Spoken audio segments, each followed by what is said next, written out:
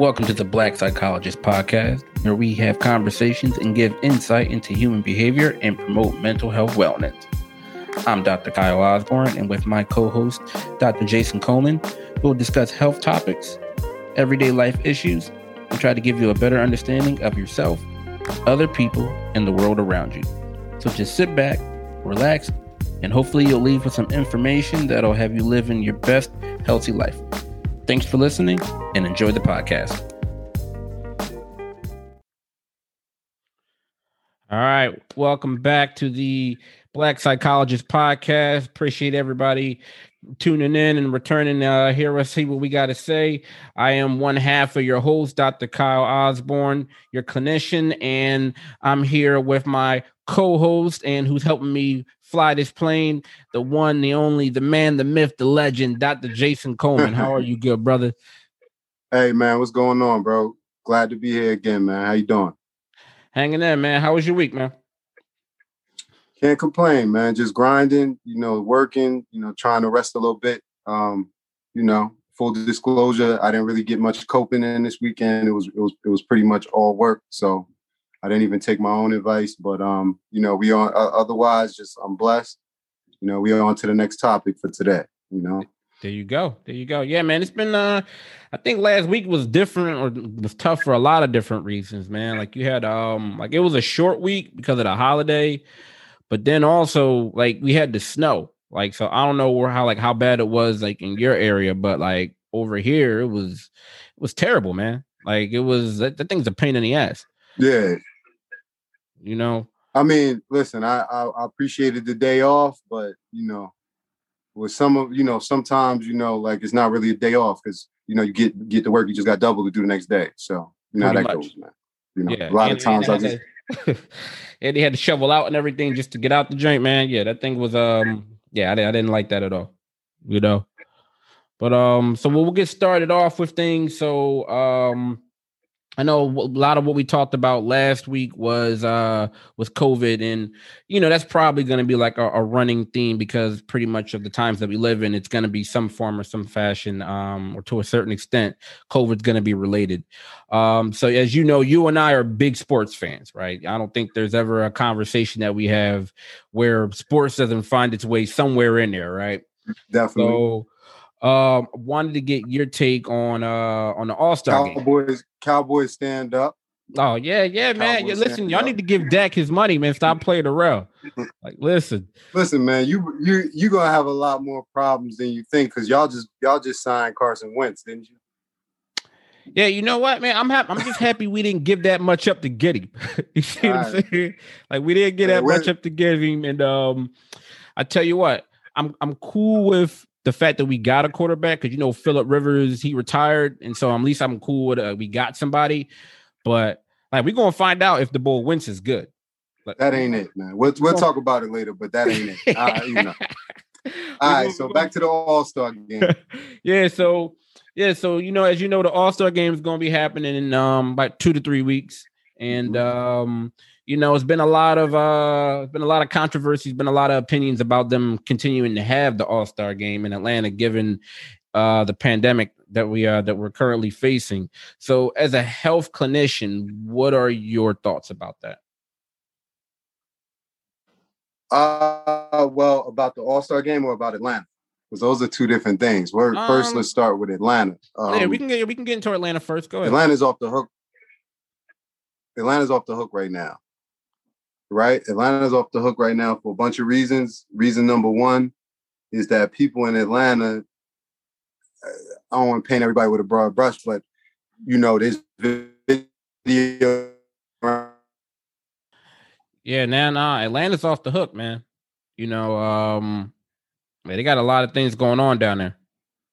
I mean, I just think that's the first part of it. Like Atlanta in general, like it just kind of seems like people are kind of going about, their daily, routine and kind of doing what they want to do. And I get it. Well, no, I don't get it. I understand why they're doing it because it's young people or fairly young people doing it. But again, it's an absence of kind of understanding of how, your behavior, kind of impacts other people. So you look on the news and you see those numbers going up and up and up. you know, if you're one of those people that's out there, you know, then you're kind of contributing. Now, the All-Star game, that's a whole nother point, right? Because, you know, from what I've heard and read, you know, a lot of the players, you know, and it kind of started with LeBron a couple of weeks ago. Mm-hmm.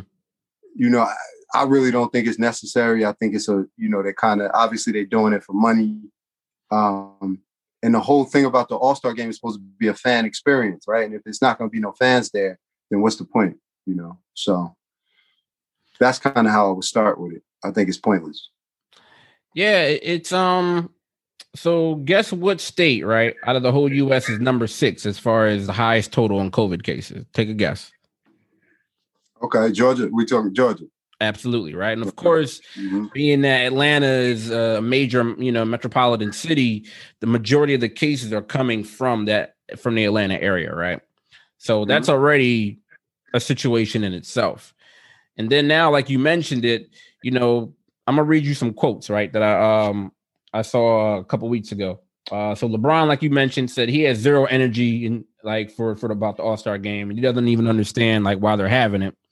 Kawhi Leonard said, "We all know why we're playing it. It's money on the line. It's an opportunity to make more money. So they're just putting money over health right now." De'Aaron Fox, you know, he was like, to be brutally honest, I think it's stupid.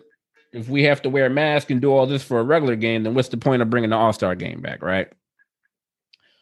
Karl-Anthony Towns, who lost his mom and 6 other family members due to COVID, then he tested positive and he was out for like a month, right? Right. I remember. He lost a bunch of family members. Exactly, yeah. So he's saying that, well, he doesn't even believe that there should be an All-Star game. And so he's like, but what the hell do I know? Obviously, I haven't dealt with COVID. Probably a guy that has some insight into it, like, you know. And it's like that's really troubling and disturbing, right? When your players are that adamant about like, listen, we have no desire to play in this game due to everything that's happening, and you're still going to press forward with it. Like even the mayor of Atlanta came out and was like, yo, don't come down here. Right. He was like, listen, this is not a good situation. So like, she's always been kind of right. So I just feel like she's always been on the right side of it. Yeah, like it's very dangerous. Like for you to do this, like you just had 4 players.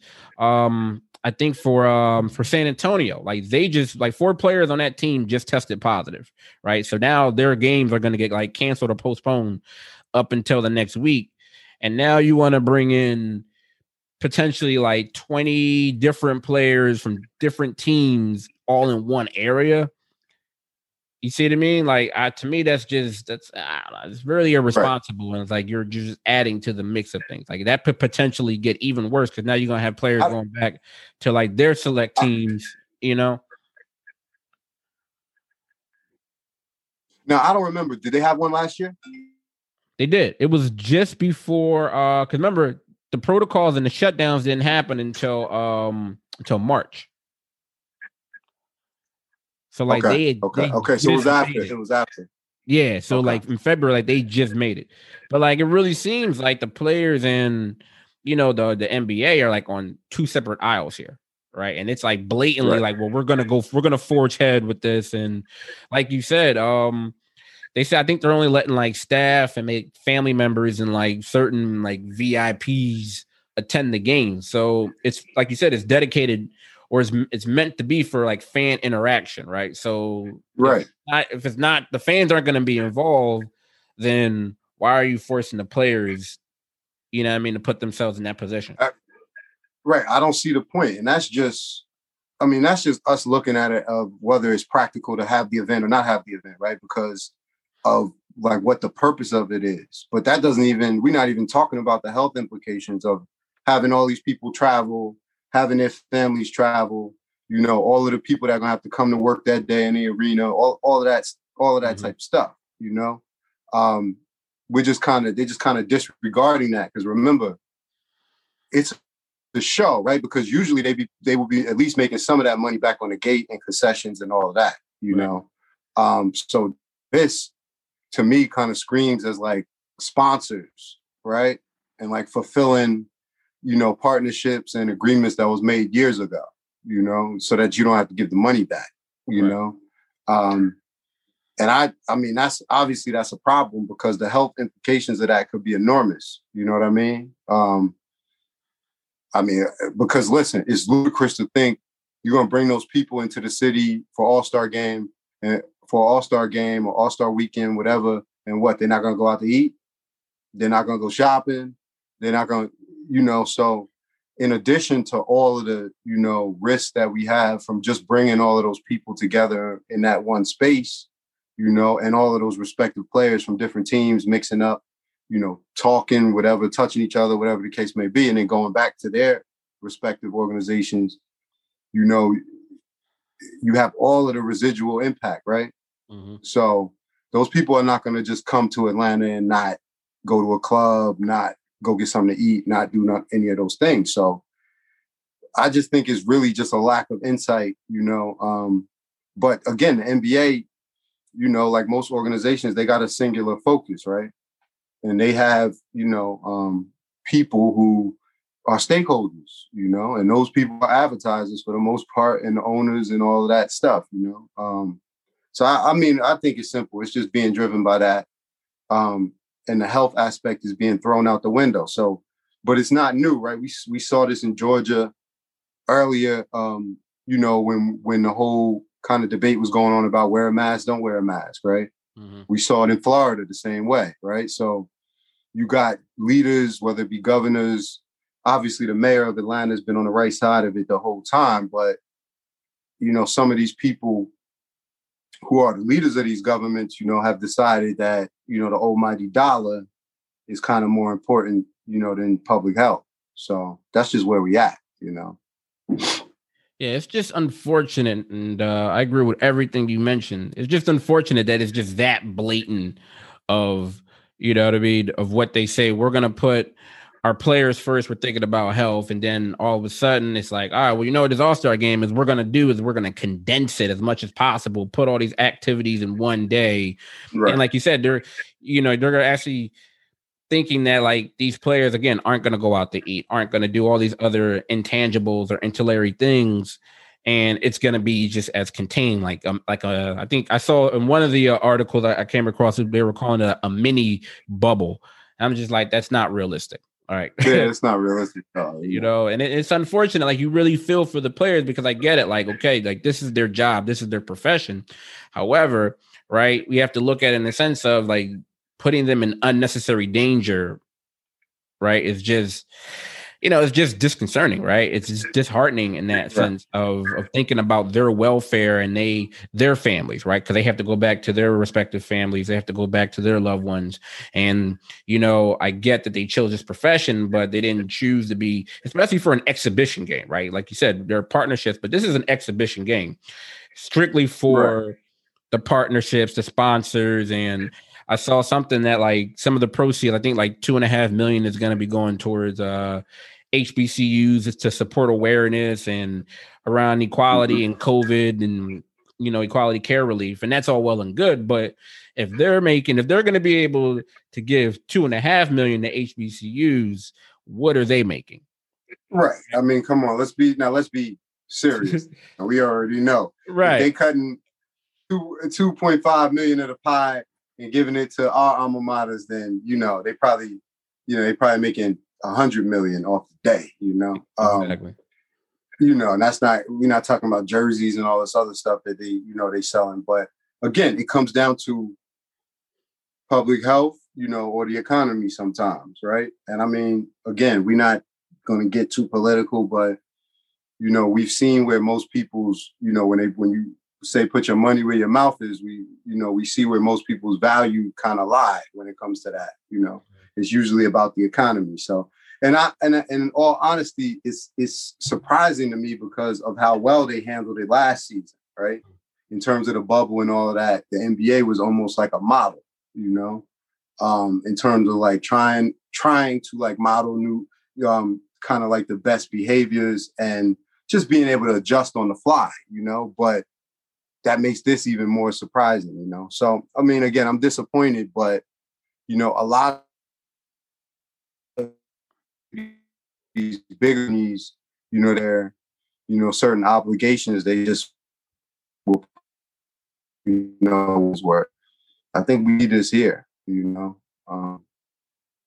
see how it works out. I don't think it's a good idea, but we'll see how it works out, Yeah, I definitely hope that everybody's able to stay safe and stay as healthy as possible, to the people that are participating from, whether it be, like you said, the staff or and the players. So hopefully, it doesn't get too out of hand. So we can just kind of hope and pray for the best. Yeah. So keeping it on the culture front, all right, we came across some articles that were involving mental health and hip hop and rap. Right. So mental health is starting to take center stage in some of the top rap songs and things that are coming out. The research, there was a study that was done over a period of time. And it looks like it says researchers found that in 1998, 32% of popular rap songs discuss mental health. Good. And in 2018, that number doubled. So wanted to get your take on that. Like, what are your thoughts and opinions on mental health getting mixed in more with hip hop and that culture? Well, I mean, honestly, this is a topic like I kind of wanted to do something with for a very long time. Like I still might like think about like writing a little bit on this because I think it's very interesting, right? First of all, I think the light is just kind of being shined on hip hop in terms of like talking about mental health. But I think it's always been there, right? Like I consider myself a student of hip hop. I'm a fan first, and it's always been there, Now I think, things are just becoming more prevalent. So I think in that article you sent me, they were saying like, what were they saying in 1998? Was it 30 something percent? Yeah. Right. And they were saying that 10 years later, it doubled, right? Right. Yep. Right. So I think it's kind of interesting when we look at how that coincides with, we've seen a lot of, and of course, I'm not talking about like hard figures here, but we've seen over the years, we've seen an increase in, hip hop artists dying, by suicide, a lot of mental health problems in terms of just being taken to the forefront in terms of talking about things, right? The Kid X that I think about comes to mind. Lil Peep comes to mind, Lil Wayne comes to mind, people that have talked openly, kind of about mental health challenges, right? And if we look at the current artists, I think we got to give them a lot of credit. And I mean, like your G Herbos, your Rod Waves, there's a lot of these guys out here where, they're in their 20s or early 30s, and they had the courage to kind of talk about not only mental health diagnoses they've had, but engaging in therapy, medication struggles they've had.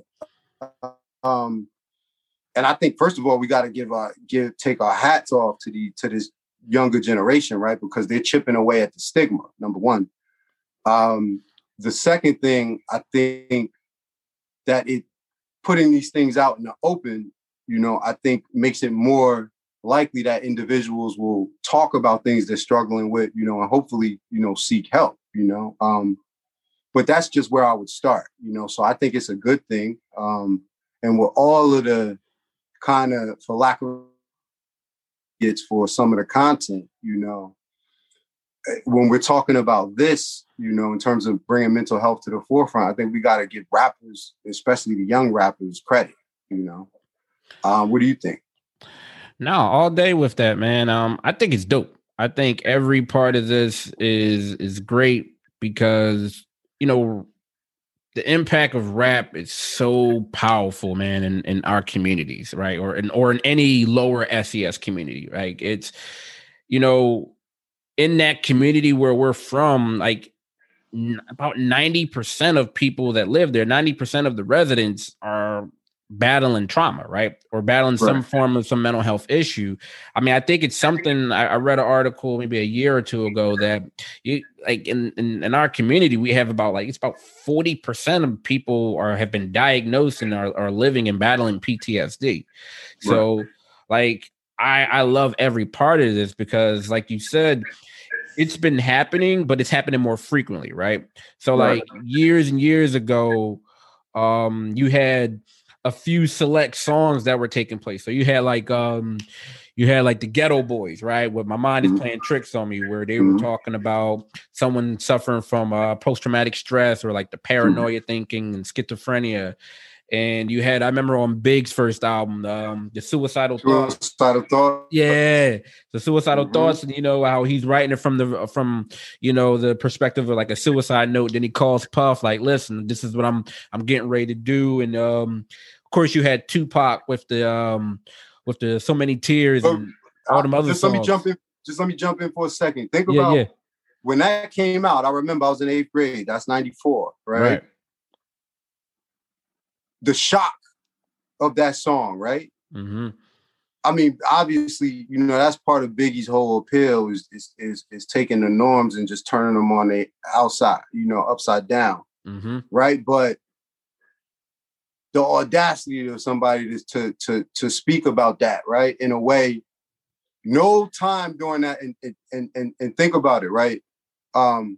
Unfortunately, a lot of people associate, you know, having suicidal thoughts wrongly. They associate it with weakness, right? Nobody would ever associate Biggie Smalls with weakness, right? So that, to me, when I look back at that song and I look back at how powerful it wasn't just powerful just because he had the awe to talk about those things in public, but it's like Barack Obama or talking to you about mental health, right? It's like seeing LeBron James on the Calm commercial, right? It's like Michael Phelps telling you he got depression. These are monsters, right? So if Robin Williams is dealing with depression, you know, then little old me, you know what I mean? Why should I be ashamed, right? So I didn't look at it as that in the moment, but I just wanted to point that out. But go ahead. My bad. No, absolutely, because that's the impact, you know, that I'm talking about. Like once you kind of understand what's taking place, like you had that song, you had Tupac, of course, with his songs like With So Many Tears, where he's talking about, you know, the suicidal thoughts and all the stressors. I remember I'm a big Tribe Called Quest fan, so I remember they had a song called Stressed Out where they were talking about just everyday stressors and anxiety and then taking medication. Right. And like you just said something that really I wanted to highlight is that, like, yo, in our community, right, we're told not to talk about that, right? We're told to hold back tears. We're told to, you know, you got to stay strong no matter what you're experiencing. It's like, yo, stay strong. Don't get it out. Like, don't put our business out there, right? Don't put family business out there if you are struggling with something. You know, we got to hold all that in. And for like when you hear, like you said, some of the newer artists now that are willing to talk about like what they're going through, right? And it doesn't always have to be to the extent where it's like maybe a full-blown mental health issue or disorder. It could be just talking about just emotional stuff, what's going on, or situational, right? Like it's really good when you have like these artists to help normalize regular, you know, emotional issues. It might be like talking about, like, I remember what's his name? Joe Budden, right? He came out with a song like called Only Human. And it was about like after he recently got out of jail, right? So he was talking about like where his mental state was as far as that goes. He was talking about the depression. Kendrick had a joint on his album, the song You, where he talks about like survivor's guilt, right? He talks about you know, his depressive thoughts of like, yo, I made it out, right, with my talent, but there's still people that I care about that are still back there, and he's not able to save people. That's a good point. I think Joe Budden is a good example, right? Because he's one of these people who has talked openly about his struggles with mental health, right? Bravely talked openly about it, and what he's done in terms of the hard work he's done, you know. And the thing is, you know, and I mean, we can kind of get to that in a minute, but the added stress to that is you got a lot of these people, you got to give them their credit because a lot of them are still going through these, you know, mental health isn't something that ends, right? So they're going through these struggles in the public eye, right? And just in terms of talking about the music for a minute, I think the proof is in the sales, right? Because if you look at a lot of these quote unquote emo rappers, they're blowing up, right? They got 20, 30 million streams on YouTube, 100 million streams, right? And then if we look at adolescents and teenagers, those numbers are spiking in terms of them being diagnosed with mental health disorders or just identifying themselves as having stressors, whether it be school, family, or whatever. Right. So they're consuming that music for a reason. It's resonating with them for a reason, right? Because some of those people are speaking for them, you know? So I just think teachers, right? Parents, us as practitioners, like we got to pay attention. Like, I started bringing rap music into my therapy sessions almost 10 years ago, right? Was I telling my supervisors that I was doing it? No, but I was doing it. Why? Because when I would ask some of my teenagers, you know, if they felt sad, you know, they couldn't verbalize it. You know, and we talking about Black and brown males, they've been socialized in a society that tells them that the only, you know, emotions they could be comfortable expression is aggression, right? And happiness if they're around their mother, right? So how can you pull those feelings out? Now, if I ask them, you know, what you listen to when you upset, what you listen to make you feel better, right? What you listen to when you happy, then I start getting, oh, I listen to Eminem, you know, oh, I listen to P&B Rock, you know, oh, I listen to Rod Wave, or I listen to this person and that person. And then we start talking about, well, why does this song resonate with you? Oh, my mother died, my homie died, this person. This is why they listening to this music, right? So I only point that out to say, you know, it's indicative of a bigger kind of public health issue in terms of where, you know, our, you know, young people are at. And I mean, I don't even have to, we can look at, I don't have the numbers, but again, we've lost how many young rappers due to suicide or drug overdoses, right? And we know, you know, if a person is dying off a drug overdose, you know, we're not just talking disparagingly about them, but, you know, we know that those are escape mechanisms, right? So the mental health is here, you know, but if we think about it, hip hop is the perfect outlet, right? Because it's always been the voice for the unheard, and people who are unheard, you know, who are in the hood, who are in just bad situations, or who are just working and grinding every day, just working people, whether they're in the suburbs or not, you know, those people, they got in their stories is trauma, you know, like you was talking about, you know. So what we're seeing is that trauma play out through their lives, you know. Yeah, man. I wonder, you mentioned something really important. It's like you said, it's therapeutic for them, right? I mean, because that's the easiest coping skill, like especially like you said, when you're dealing with teenagers, is their first thing is going to go to music. And like you mentioned, they're going to go with a song or an artist that they identify with. So like you said, I remember, you know, a lot of kids that I was working with at some point in time, like Juice WRLD, right?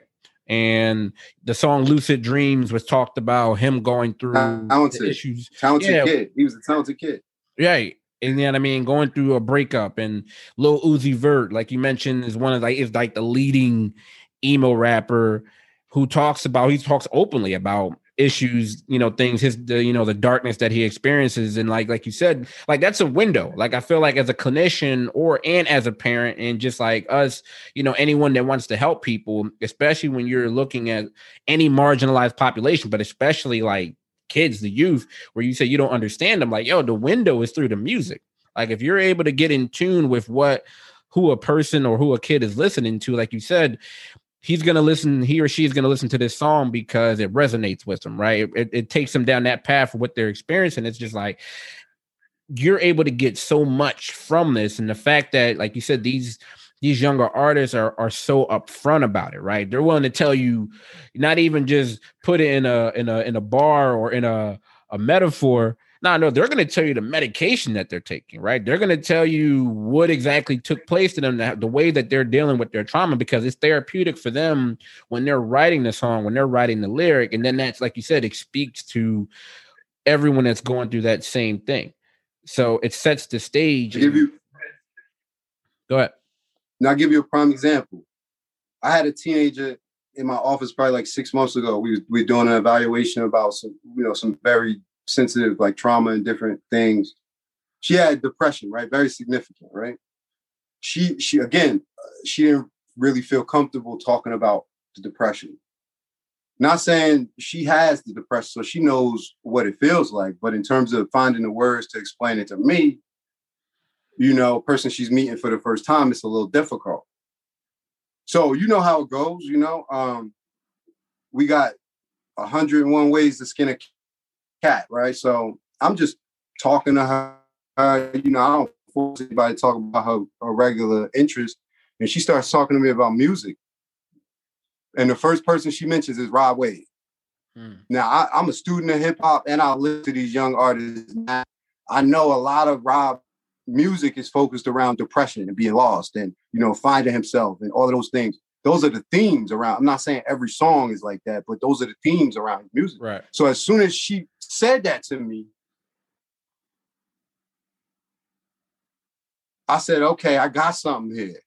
You know, so my next question wasn't, what are your depressive symptoms? It was like, well, why you, okay, Rod Wave is dope. I mentioned one song that I knew, you know, okay, Dark Clouds. You listen to Dark Clouds? She looked at me like I had three heads. She said, Dark Clouds? She said, yeah, I'll listen to that. I said, why? Well, why do you listen to that? Rest of my evaluation. She told me all about the depression. Right. Why? Because that was her main outlet, right? So again, that's the type of kid that, you know, it may take one extra step for a therapist or an evaluator or somebody just to take interest, you know, and that's the type of kid where they might not never want to come to therapy. But if you tell them, like, at the end of the session, we're going to listen to one of Rod Wave songs, you know, blah, blah, blah. Or bring it in the session, right? So when I got kids like that, I say, all right, what song you listen to the most? Dark Clouds? All right, we print out Dark Clouds. Next 3 sessions, what you think we doing? We going through the first verse. How does this relate to your life? How that relate to your life? Why? What does this line mean? What does that line mean? This is our way in, right? And I'm not saying everybody has to do it that way, but what I'm saying is all of this is a reflection of a bigger problem, you know? So we got to give credit again, you know, to these younger artists for having the courage to step out here and talk about their personal issues, you know, and being ambassadors, right? Like, again, G Herbo named his album PTSD. And he talked about going to a therapist, and he talked about the stigma of him being a young Black man and going to speak to I don't know if it was a younger or older white woman, and what that felt like for him before and afterwards and during the process. Wow. Right. Chief Keef was on that show, the psychiatrist, or I don't want to misquote, but the therapist session or something like that, you know. But we got to remember, like, just because these people are stars, you know, again, they're living out whatever their challenges are in the public eye, right? So I think that's a good segue to what we were kind of talking about off the air in terms of Kanye West, right? Mm-hmm. His divorce is a big story. You know, now it's 2021, right? Now, I remember having conversations with colleagues and other people, and Kanye West is not my patient, so I've never diagnosed him, so I'm not saying that. But he's reported and it's well documented that he has bipolar disorder, right? Mm-hmm. The start of this spiral started years ago, brother, through the public. Like, we've seen this public unraveling, you know, and for a while it was entertaining to people, right? Because Kanye's running for president and Kanye's debating with people, you know, at the town hall, right? And Kanye is tweeting and Kanye's sending out 20 tweets in a day, right? Kanye completed 4 albums in 3 days. Me and you know, these are all symptoms of bipolar disorder, right? And more so untreated bipolar disorder. Yeah, the mania, the untreated mania, yeah, the impulsivity. You know, so I just want to know, what was your experience kind of watching that, and what were people around you saying and things like that?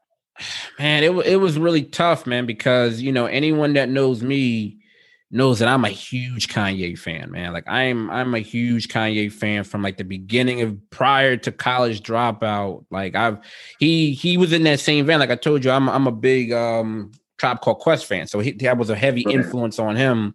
And so, like, you know, Kanye was an artist that I identified with just because of his type of music, right? Because his mom was an educator. My mom was an educator. Like, he came from middle class, or he came from, you know, he wasn't talking about, you know, shooting up and everything. He talked about everyday stuff, right? Talked about, just everyday topics.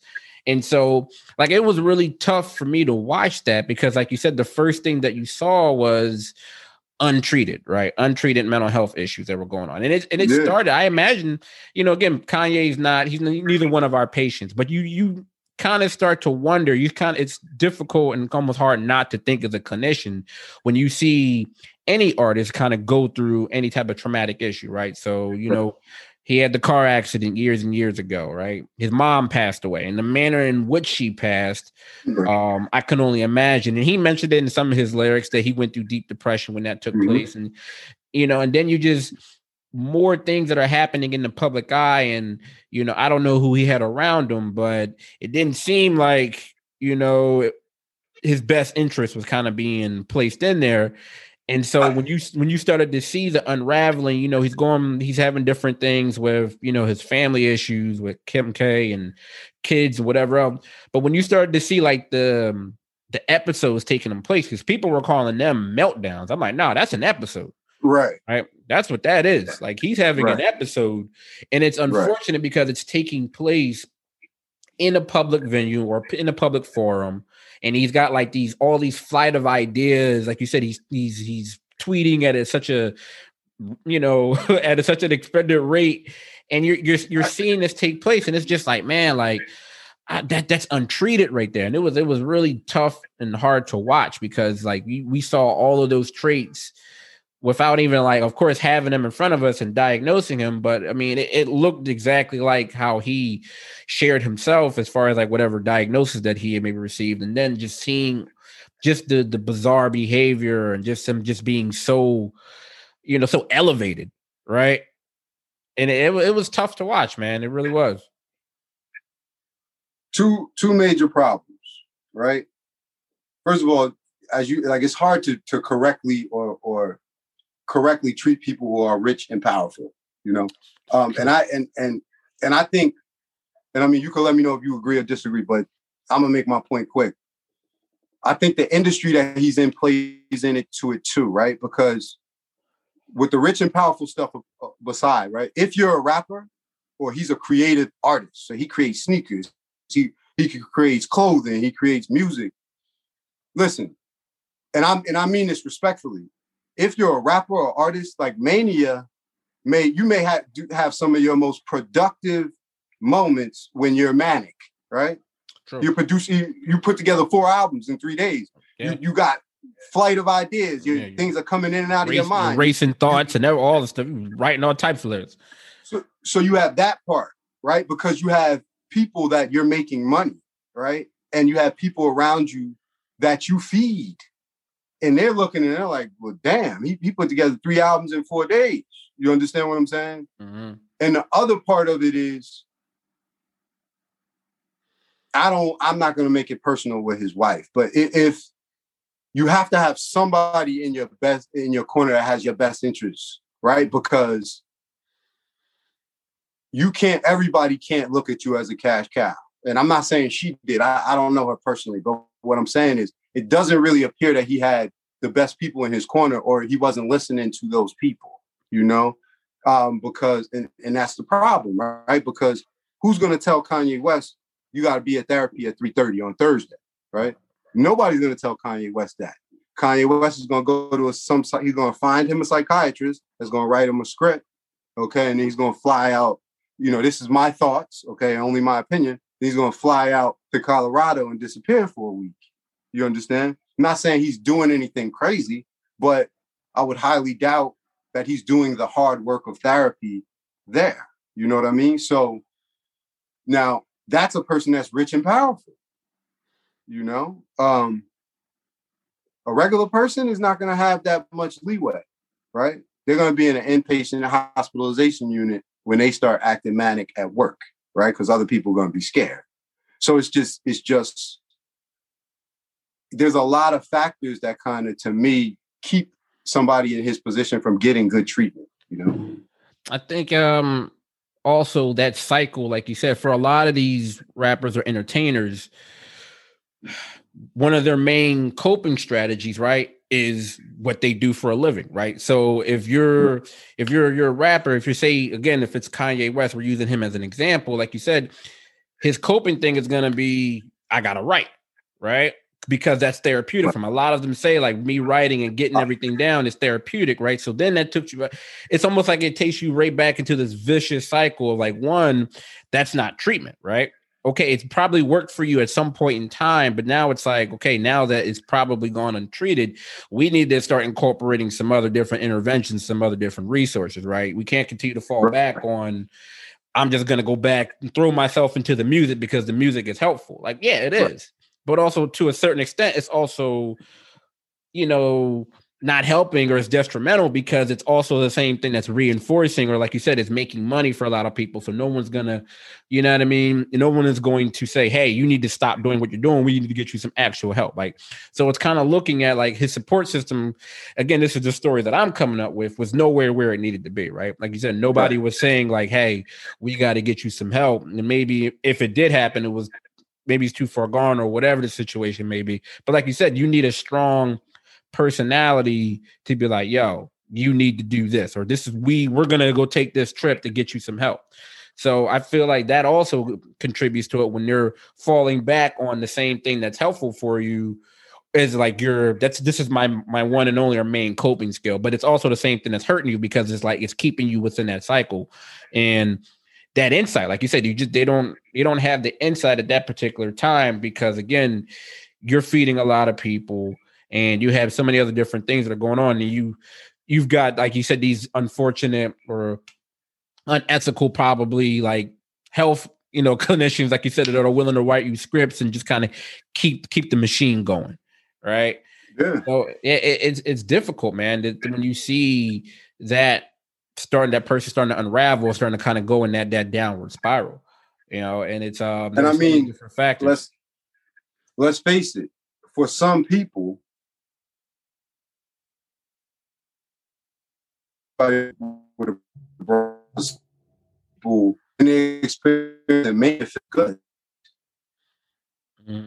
Necessarily, if you're rich and you racing your car at 100 miles an hour and you got a Ferrari, mania may feel good to you. Now the fall down is going to be very long and hard. But if you're Kanye West and you can go in the store and spend $300,000 in 15 minutes, you ever seen that video when Michael Jackson walked through that store and spent like $15 million in like 20 minutes?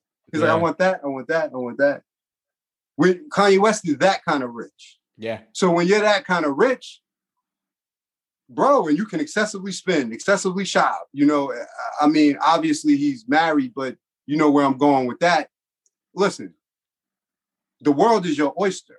So of course, on the other side of it, there are going to be some repercussions, and the fall is going to be very, long and hard. But when he's in that state,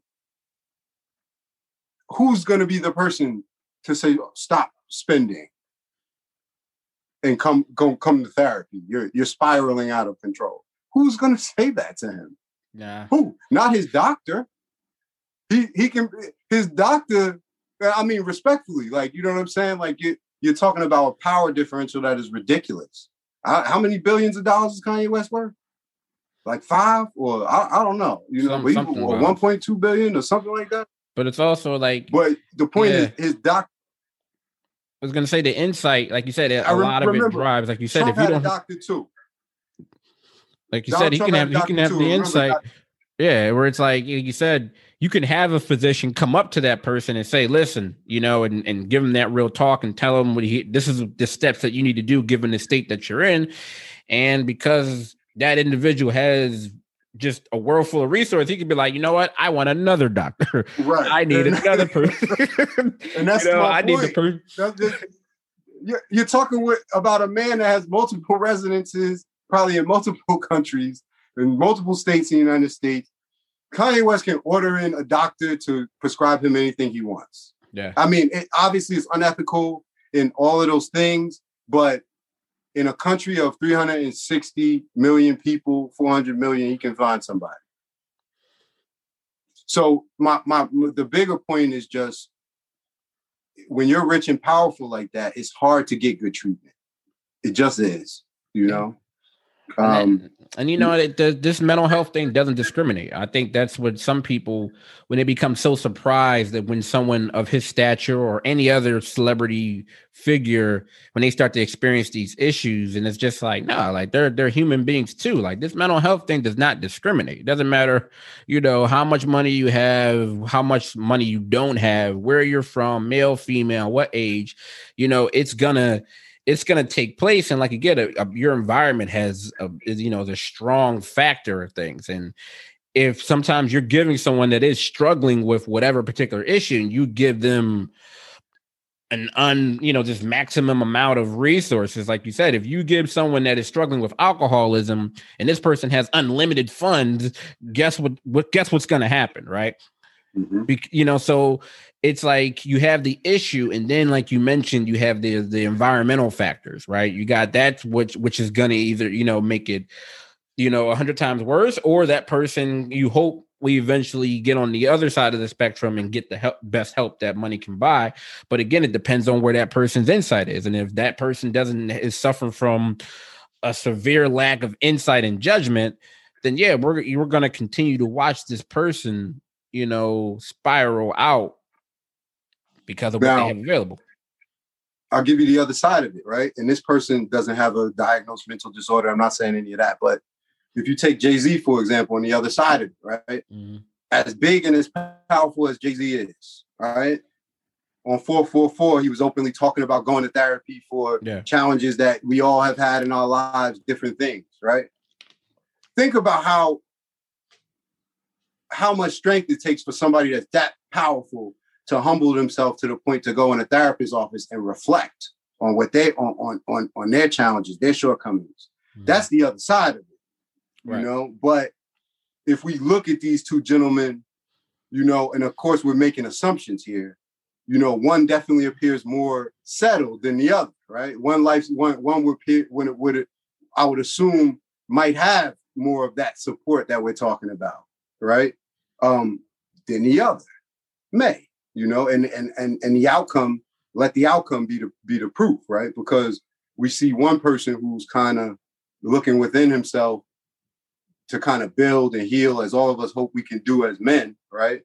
And then we have another person who we can see the deficits. I can see them from my house. You can see them, right? Mm-hmm.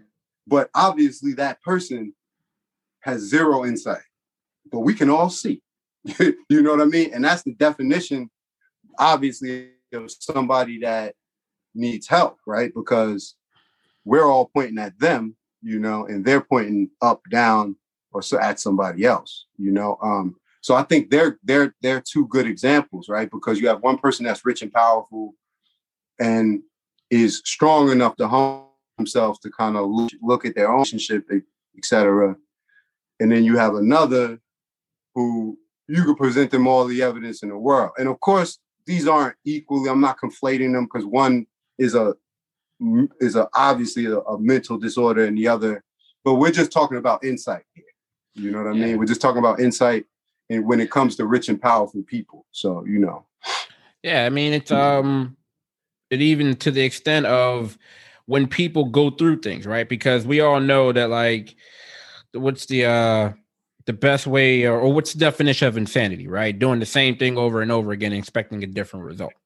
So if you have an individual, you know, that experiences something, right? Experiences some form of a life event due to his behavior and maybe almost loses things, or he's like, there's like that moment where he's just like, all right, this is where an intervention kind of comes in, right? For him. And then he gains that insight. And then you have some people where events like that will happen and they're still, like you said, going to continue to go down that same path. I look at someone like Jay-Z, and even though he's a very private person, there have been a few things that have taken place in his life that have become public, and even that he's spoken, right? Whether it been, you know, infidelity or other different things that took place, and he's been open. He said those were some of the factors that contributed to him taking a look at himself like, oh, I need to get this together, right? Right. I'm losing things or on the verge of losing things, whether it be family, whether it be something else that's really important to him. So he decided to, you know, get that professional help, right? Do all these other different things. So I think that also goes into it, which filters into the insight thing of like, okay, when something happens, are you willing to take a step back? Or are you willing to say like, okay, what's happening here? And like, all right, something needs to change. I need to do something different. Or are you going to continue down that same path and just continue to, you know, do the same thing over and over again? And then things just become more and more severe as far as those issues. So, yeah, it's you know, it's good when you have people like the Jay-Z and Big Sean and Kid Cudi who are willing to talk about, you know, the troubles that they've gone through, and then now going through therapy, doing meditation, all these other different things, and they're willing to go out and talk about this because, like you mentioned earlier, this is what helps reduce stigma. This is what normalizes what people are going through. And then, unfortunately, like you said, on the other side, you're going to have individuals, not just Kanye West, but just other people that are high profile figures that it doesn't appear, at least at this point, we don't know these people personally or professionally, but things aren't going so well. Things are still kind of going and trajecting in that same direction. So, you know, man, I'm loving it when I hear these individuals, and I especially like the Jay-Z's because he speaks to an older demographic, right? Right. So you have like the older folks that are like that 35 and up that have like seen hip hop and seen them from like the 90s and the 80s, and he's talking about. So when you have a figure such as him and he's like, listen, I'm in therapy, I've gone to therapy. I think that also because there's still that stigma with the older population, right? With the older folks, especially men that are like, nah, I'm not doing that therapy thing. I don't want to talk. I don't want to, you know, do all these other different things given what they've experienced and what they've been told and raised with. When they see older figures, especially successful figures like Jay-Z and other different people who are willing to talk about that, like I love it, man. It's so refreshing that they're willing to have these conversations and move forward in that manner, man, because they're a huge influence. They are. And I mean, just to kind of add to that, I mean, I just think obviously it was very important coming from a figure like Jay-Z, and then you got to remember that, you know, I kind of wonder too. Well, not wonder, but the thing is, everything Jay-Z does is calculated, you know? So the fact that he mentioned that in that song and what, you know, there was a reason why he mentioned that. So whether there's a correlation between that and some of the things we were talking about today in terms of like the younger rappers, I don't know. But we know that one thing Jay-Z always has is his pulse on what's current. It don't matter how old he is, he always got his pulse on current issues. So I don't think it's a coincidence, you know, that pops up in that album. And it's within the wave of all of these, you know, mental health issues popping up with, you know, as themes in these songs, you know? Yeah, I mean, it definitely personifies growth, you know, because that's where we're on that, you know, that path of life, right? We're trying to be a better version of ourselves. And so, you know, it's good when like you see him at a certain age. And like you said, he's calculated. There's a reason why he's talking about it, because I'm sure he sees it as a growing issue or as an ongoing issue that's getting worse. So if he's able to use his platform and say, listen, I'm at this point in my life, I have all these other different things, I'm successful, and I'm willing to talk about these things. Like you said, there's a rhyme and reason why he's mentioning it. And so, you know, you put the information out there, and I'm hoping that, you know, everyone latches onto that, right? At least has kind of like that mechanism or that thought process of like, okay, if this person is able, if he's mentioning it, he's comfortable with it, and look how successful he is, then, you know, it might be something to it, right? Worthwhile looking into. You never know. Like you hope that that train of thought is able to do it. You know, I agree. I definitely agree, man. So I'm loving it, man. You know, this is why we continue to have this conversation.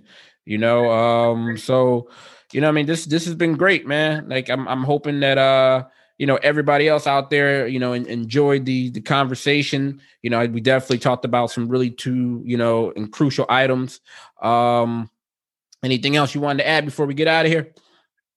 No, not much, man. Just you know, definitely a good conversation today. You know, I look forward to next week, you know. All right, absolutely, man. Appreciate you being here. Again, to everybody that's listening, you know, on the YouTube channel, on sites, or on the link where you're able to download the podcast. If you guys have any comments or any suggestions, again, we want to talk about things that are pertinent and, that you guys are going through. It's relevant. So we want to talk about these health issues, these everyday life struggles, what's going on in the news. So guys, please feel free to, shoot us a message, put something in the comments about some topics that you want to hear Dr. Jason and I talk about, right? Because, we want to talk about things that are important to you guys. All right. So appreciate everybody listening and tuning in. We'll see you next time. Signing off.